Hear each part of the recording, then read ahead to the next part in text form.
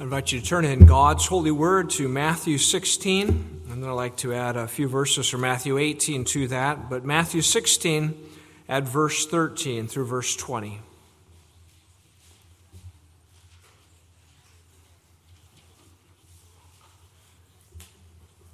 Looking tonight at the keys of the kingdom of heaven, the language comes from what we read here in Matthew chapter 16. Confess that the keys of the kingdom are the preaching of the gospel and church discipline. And we read in Matthew 16 at verse 13 this word of the Lord. When Jesus came into the region of Caesarea Philippi, he asked his disciples, saying, "Who do men say that I, the Son of Man, am?" So they said, "Some say John the Baptist, some Elijah, and others Jeremiah, or one of the prophets." He said to them, "But who do you say that I am?" Simon Peter answered and said, "You are the Christ, the Son of the living God." Jesus answered and said to him, "Blessed are you, Simon Bar-Jonah, for flesh and blood has not revealed this to you, but my Father who is in heaven. And I also say to you that you are Peter, and on this rock I will build my church, and the gates of Hades shall not prevail against it. And I will give you the keys of the kingdom of heaven. And whatever you bind on earth will be bound in heaven, and whatever you loose on earth will be loosed in heaven." Then he commanded his disciples that they should tell no one that he was Jesus the Christ. If you turn to chapter 18, I'd like to read verses 15 through 20 there. Matthew 18 at verse 15. Jesus says, "Moreover, if your brother sins against you, go and tell him his fault between you and him alone. If he hears you, you have gained your brother. But if he will not hear, take with you one or two more, that by the mouth of two or three witnesses every word may be established.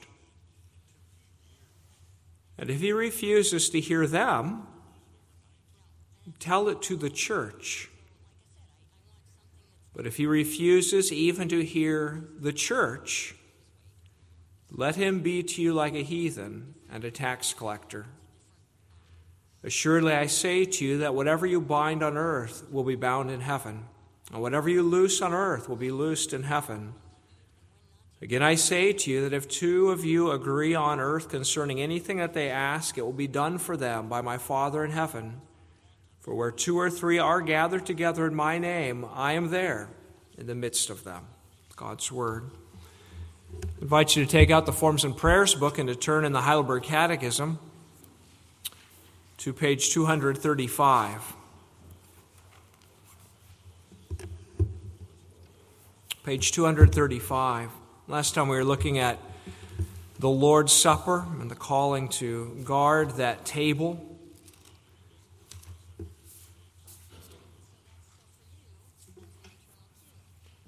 Mention was made of the need to exercise or exclude some by the keys of the kingdom. And now Lord's Day 31, page 235, question 83 says, "What are the keys of the kingdom?" The answer is the preaching of the Holy Gospel and Christian discipline toward repentance. Both of them open the kingdom of heaven to believers and close it to unbelievers. Then question 84 says, how does preaching the Holy Gospel open and close the kingdom of heaven? According to the command of Christ, the kingdom of heaven is opened by proclaiming and publicly declaring to all believers, each and every one, that as often as they accept the gospel promise in true faith, God, because of Christ's merit, truly forgives all their sins.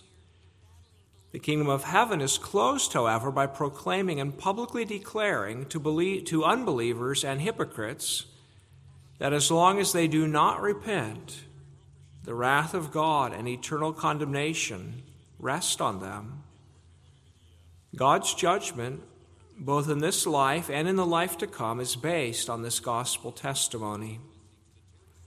And question 85 says, how is the kingdom of heaven closed and opened? By Christian discipline. according to the command of Christ, those who, though called Christians, profess unchristian teachings or live unchristian lives, and who, after repeated and personal and loving admonitions, refuse to abandon their errors and evil ways, and who, after being reported to the church, that is, to those ordained by the church for that purpose, fail to respond also to the church's admonitions, such persons the church excludes from the Christian community by withholding the sacraments from them, and God also excludes them from the kingdom of Christ. Such persons, when promising and demonstrating genuine reform, are received again as members of Christ and of His church. Let's bow together to ask for the Lord's help and blessing.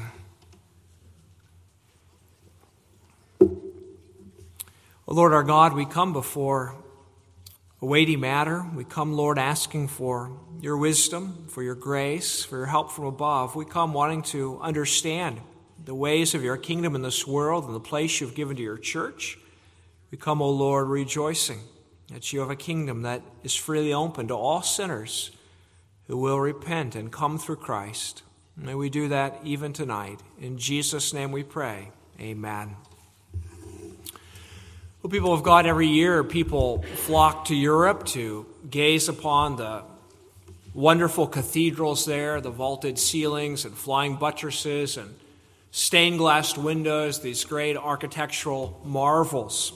One writer has compared the current state of the cathedrals to the state of the church, noting that those cathedrals built in a day and an age when the church seemed to have power and authority and influence, days in which people trembled at what the church spoke. It was a weighty matter. Those days have passed, and so has the significance of the cathedrals. Now many sit empty. They're just museum pieces for tourists in many places.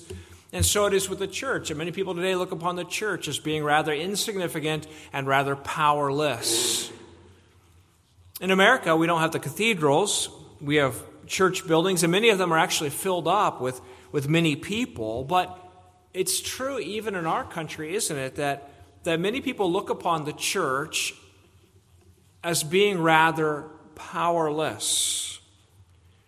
In the minds of many people, the church has no more authority than any voluntary organization or any social club. What it says is of not great weight. The difference maybe between the church and some voluntary organizations is that the songs we sing here, the music's about Jesus, and the speeches that we hear are about religious matters. Somebody has compared many in our culture to ecclesiastical, or as called them, ecclesiastical hitchhikers. With their thumb in the air, they're saying, you buy the car, you pay for the gas, you pay for insurance, and I'll come along for the ride, and if you get in a wreck, you're on your own, or I might just sue you. That's so many people treat the church that way. There's no commitment, there's no sense that I'm bound here in some way, but I come, I go, it doesn't matter. Don't you look at how the news media treat the church whenever the church or a pastor comes into the lens of the TV camera, right? They often belittle. They often, with a smirk, look at what the church says or what the pastor says. It's just some cultural oddity. And then you look sometimes within the church, and what do you hear? Preaching is not thought of as an authoritative proclamation of the gospel, but it's often the personal share time of the pastor. And so if there's a few warm anecdotes, a little humor, some personal vulnerability about what the pastor is struggling with, a little therapeutic medicine, and maybe some moralisms, or a little cheerleading, then everyone goes home happy. And in many places, church discipline is a complete thing of the past, isn't it? In some places, there are not even church membership rolls. There's not even a record of who belongs to the church. And so we say, is it any wonder that the church, or rather the world, thinks the church has no power if the church looks upon herself as having no authority in this world? But then you turn to God's Word, as we've read tonight, and you hear Jesus Christ saying that the keys to the kingdom of heaven have been given to the church to administer upon earth. And you hear that the church has this exceedingly great distinction in the world, that she and she alone administers the keys by which people come into the kingdom of eternal life or are excluded from it. And that's a weighty matter. Let's look tonight at the meaning of the keys and then consider the shape of the preaching key and then the shape of the discipline key. So those 3 points, the meaning of the keys, then the key of preaching, and then the key of discipline. Well, as I mentioned, the language, keys of the kingdom, comes from Matthew chapter 16. Matthew 16, where we read. And right away, we understand that keys mean power. Because with a key, you can unlock a door, you can lock a door. You think maybe tonight of the keys on your keychain. Every one of those goes to a lock, and every lock is attached to something of significance. You have the power to open your front door to yourself and to lock it to everyone else. You have the power to open your car door and to start your car and drive away. And when you go to the grocery store, you have the power to lock up your car so no one else can get in there. These keys mean power. But the keys Christ speaks of are not ordinary keys because they're the keys of the kingdom of heaven. Kingdom. If you like stories from the medieval times, then you have read about castles and kings who reign over a certain region, a territory. That's their kingdom. Well, the kingdom of Christ is not defined physically, but spiritually. The kingdom of Christ is wherever the rule of Christ is acknowledged. Wherever the rule of Christ is found in the hearts of sinners, wherever Christ is present in all of his reigning and saving grace, there is the kingdom, the reign of the Lord Jesus. Christ has established a kingdom. Every knee will bow one day, but the kingdom of grace is his reign. And where Christ reigns, we have the blessings of the kingdom. In this kingdom of Jesus Christ, there's forgiveness of sins, there's the renewal of the heart, there's the promise of eternal glory. The kingdom of God is filled with the fellowship of the Lord God through Christ.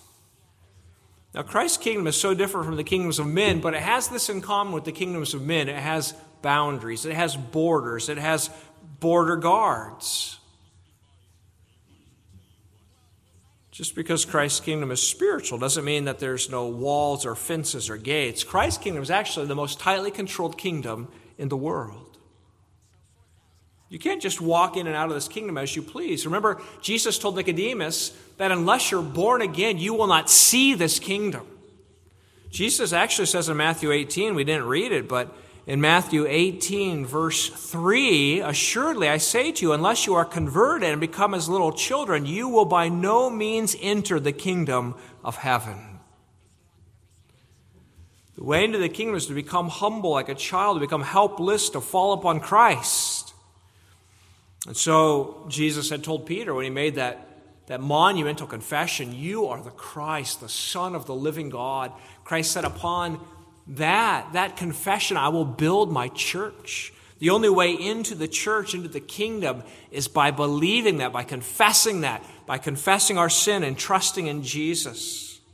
Christ demands that. That's the only way into the kingdom, and Christ gives that. He transfers sinners into his kingdom. Those who are dead in sin are made alive and brought into his kingdom.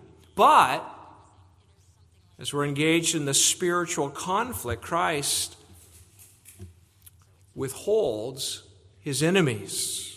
Those who would come in to corrupt and destroy his church. Hypocrites and false teachers must be expelled. They can't be part of his kingdom.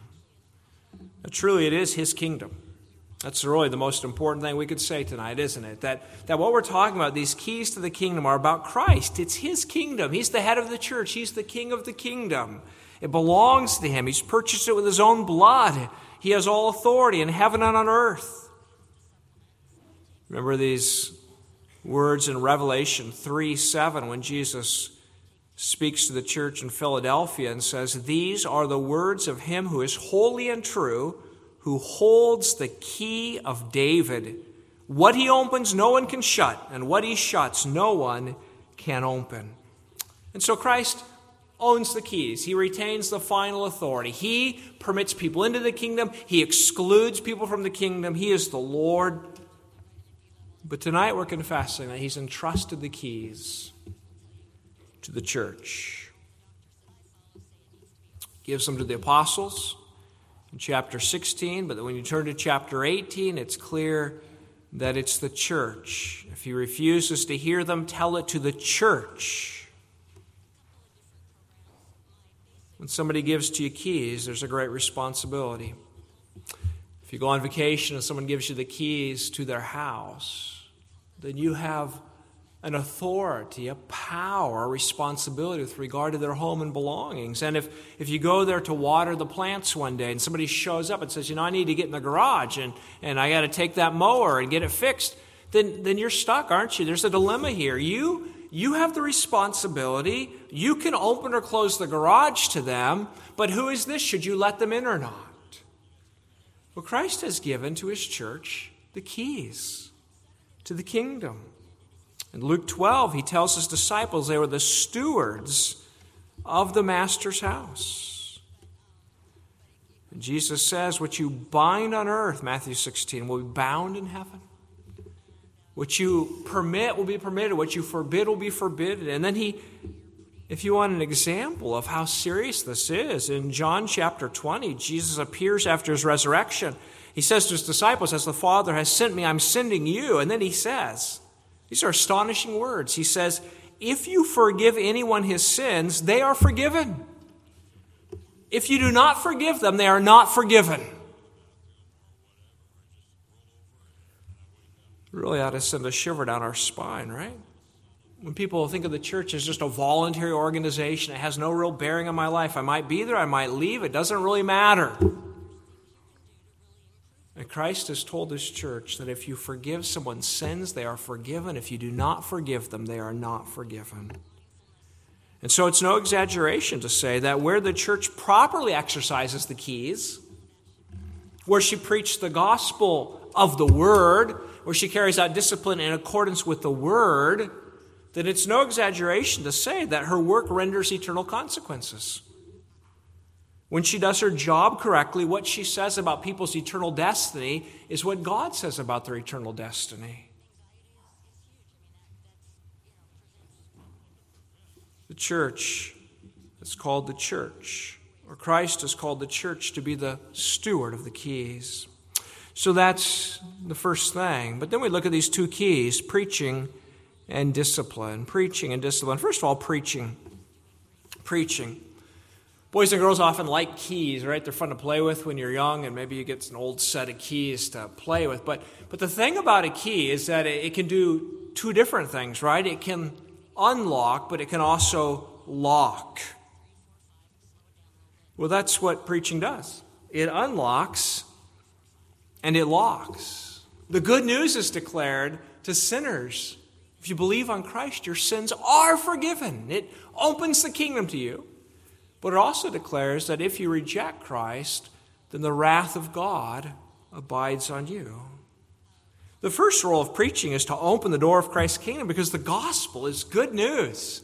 It's glorious news of a Savior. Preaching points the way into the kingdom. Preaching tells what the kingdom is. It's life with God. It's fellowship with Him. It's a blessing of forgiveness. And preaching points the way and says the way in is through the doorway, Jesus Christ. And then as people enter in upon that door, preaching declares to them, your sins are forgiven. God holds nothing against you. You are pardoned. And when the word of Christ is being preached, then it's Christ who is powerfully at work, and something glorious is happening. Remember, Peter saw that right away after Pentecost, right? The Spirit's poured out, and Peter preaches to the Jews in Jerusalem and says, you've killed the Christ, you've murdered the Christ, and they're cut to the heart. They say, what shall we do? And he preaches the gospel to them, and 3,000 souls come into the kingdom that day. God's word is not simply the voice of a man, but it's the voice of Christ Jesus. Paul could say in 2 Corinthians 5, "Now then we are ambassadors for Christ, as though God were pleading through us. We implore you on Christ's behalf, be reconciled to God." We send off ambassadors on behalf of our president, our country, to other lands, and they speak. They speak for our president. They speak for our country. And the apostle says that the preacher is an ambassador, that he's speaking the word of the king and of the kingdom. Jesus told his disciples when he sent out the 70 disciples, Luke chapter 10, "He who hears you hears me. He who rejects you rejects me. And he who rejects me rejects him who sent me." We live in a world filled with words, right? We have too much information. We've got a whole internet full of words. We have radio, we have podcasts, we have words everywhere, and you can take them and leave them, except this word. This is the word of Christ. It's a powerful word. Question 84 of the Catechism says, well, how does the preaching open and close the kingdom?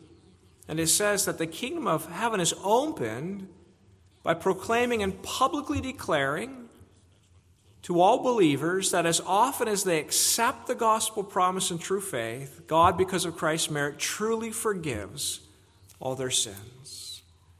There's a powerful thing that's happening in the proclamation of the gospel, the authorized preaching of the word.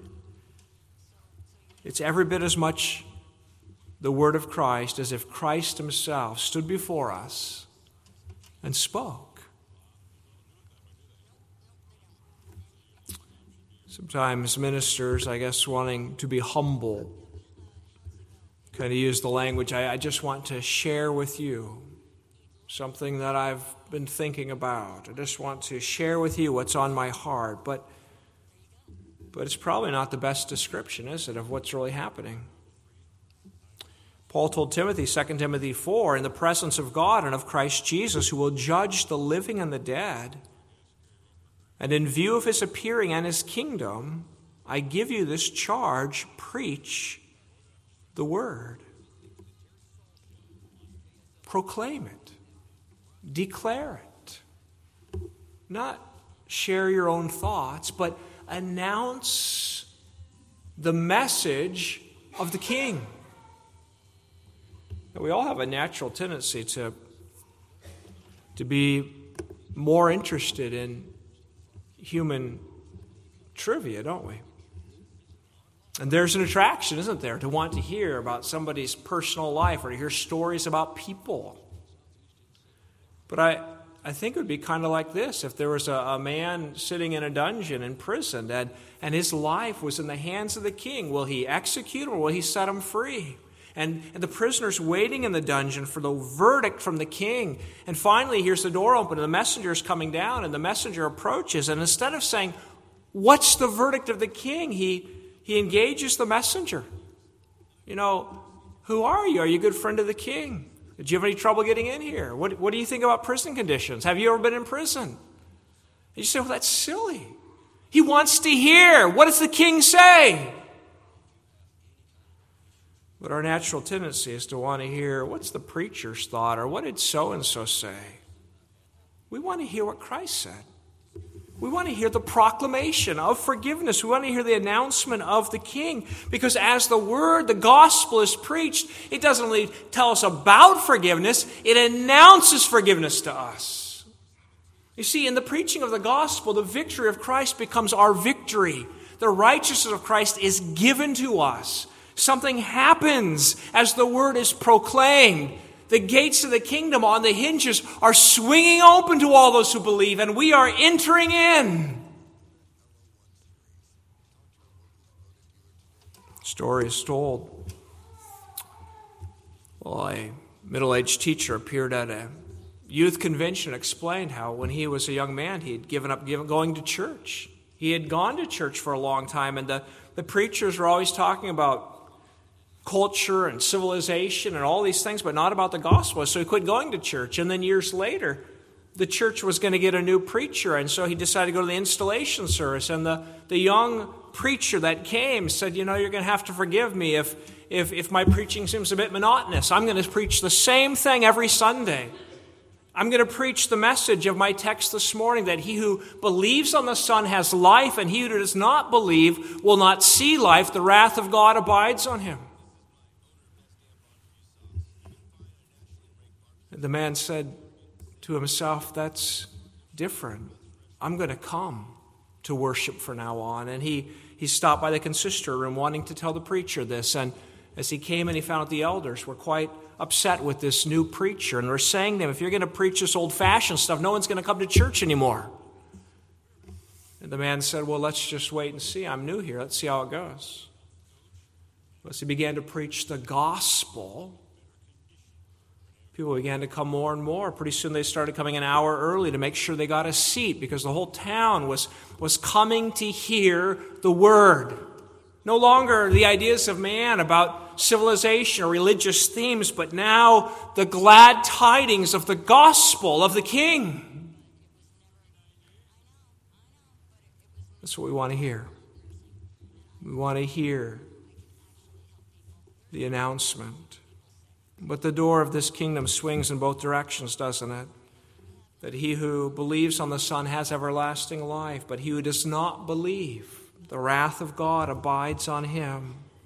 For those who believe, no matter how horrible their crimes, they could be a persecutor of the church like Saul, but when they believe, sins are forgiven. But for the one who refuses to believe, it doesn't matter if he's known in town as the nicest guy, he's the most polite man. You won't meet a friendlier guy. If he does not believe on the Lord Jesus Christ, God's condemnation abides on him. And so Paul says that the fragrance of the knowledge of him is being spread, for we are to God the aroma of Christ among those who are being saved and among those who are perishing. To the one we are the smell of death, and to the other the fragrance of life. The gospel is a covenant word. It brings blessing or it brings cursing. So the kingdom is being shut in the preaching to all those who will not believe, as it announces to them that as long as they refuse to repent of their sins and to put their faith in Jesus, they have no place in the kingdom. And answer 84 ends with this statement: God's judgment, both in this life and in the life to come, is based on this gospel testimony.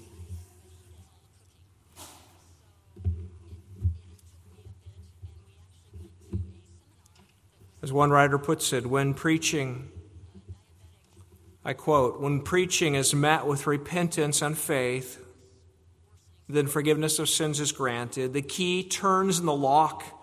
God's huge, invisible door of the kingdom opens up and believers walk in.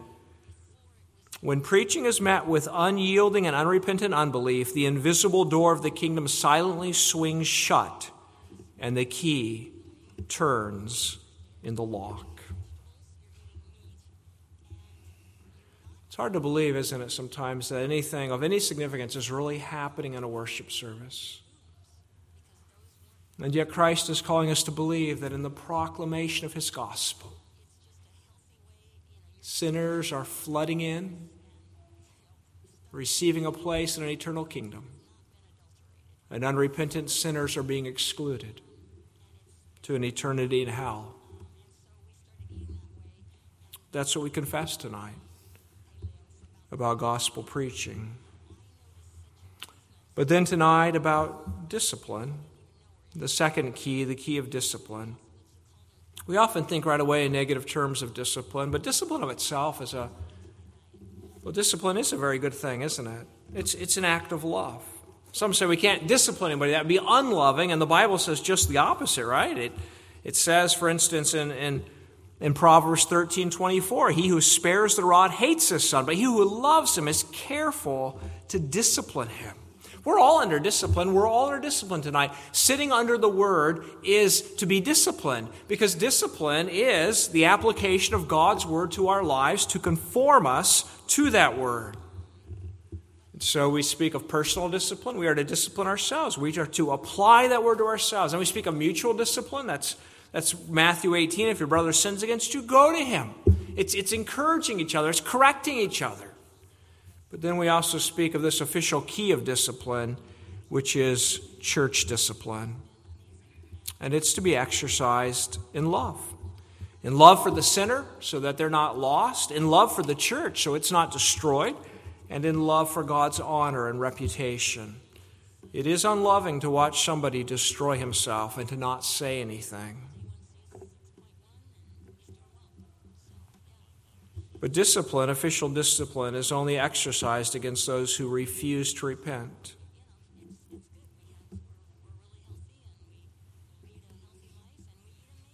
Remember a lady being very upset that another lady who had committed sin was so cheerful at church. And the lady who was upset said to me, if I had done what she'd done, I'd be sitting in the back pew, my head in my hands. Well, church discipline is not some punitive work to punish all those who've sinned, or we'd all be in the back pew, I guess. To the one who knows their sin, maybe is so ashamed of their sin they can hardly show their face. They don't need discipline. They need to hear the gospel. In Christ your sins are forgiven. Discipline is for the hard-hearted, for the one who laughs at his sin or denies his sin or refuses to turn from his sin. Discipline is that patient and firm process of warning a person and telling them to turn. And if they will not turn, then yes, that final and ultimate remedy of saying to them, you have no place in Christ's kingdom. You do not have a share in his forgiveness until you repent. Now, who would dare to perform such a work if the word was not so clear? This is the law of the Lord for his church. It doesn't matter how many have given up discipline. This is the command of Christ for his church. His office bearers are to exercise discipline. And so we should be in prayer for our elders to stand firm, to carry out this difficult work. It's not pleasant. I've never met an elder who enjoys it. But Christ is clear, 1 Corinthians 5, when there was that immoral man in the congregation. The apostle writes, when you're assembled in the name of our Lord Jesus, and I am with you in spirit, and the power of our Lord is present, hand this man over to Satan, so that the sinful nature may be destroyed and his spirit saved on the day of the Lord. Spoken of in very stark terms, hand him over to Satan.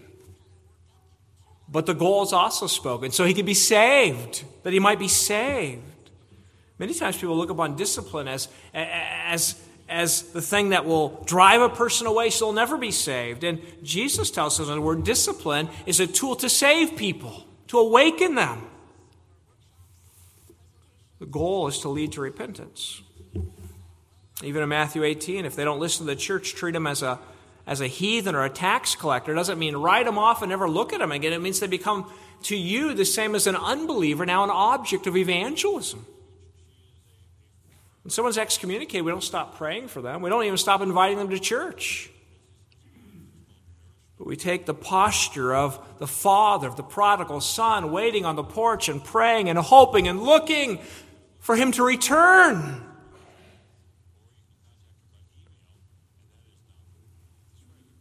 But we don't diminish the seriousness of the situation,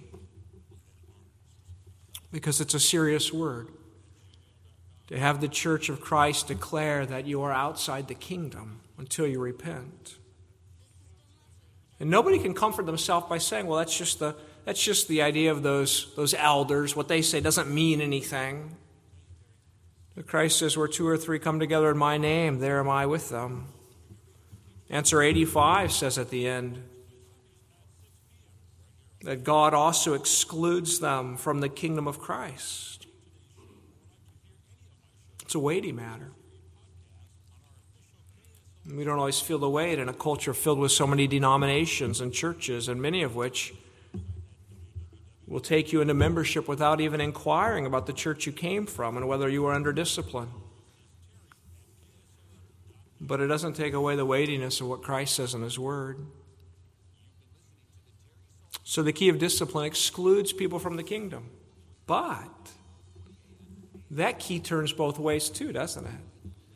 Because when God, by His grace, grant repentance, it opens the door and receives them again. Answer 85, such persons, when promising and demonstrating genuine reform, are received again as members of Christ and of His church. Jesus says, I tell you, there will be more rejoicing in heaven over one sinner who repents than over 99 righteous persons who do not need to repent. What a glorious kingdom. Christ sends out ambassadors to declare entrance through Jesus Christ into an everlasting kingdom of joy and forgiveness and peace. Christ in His great authority says to those who are hypocrites, you are outside my kingdom. But as long as it's the day of salvation, He says, return. Return in repentance and faith, and I will receive you gladly. What a glorious, glorious King we have. There is no kingdom in all of the world that is so forgiving as the kingdom of our Lord Jesus Christ. For there is no king in all of the world that's more forgiving than our Lord Jesus Christ.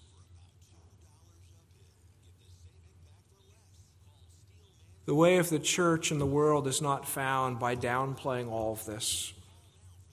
Speaking no longer about declaring and proclaiming and preaching and talking now just about sharing. Taking discipline and putting on a shelf somewhere because it offends people. This is not the way the church advances in the world. This is not the way souls are saved. But God will bless when His church takes seriously her task. We are the stewards of keys to an everlasting kingdom. And that is our great distinction. We ourselves must tremble before God's word. It's a weighty and glorious word. And we must engage in ministry that Christ has given us upon earth.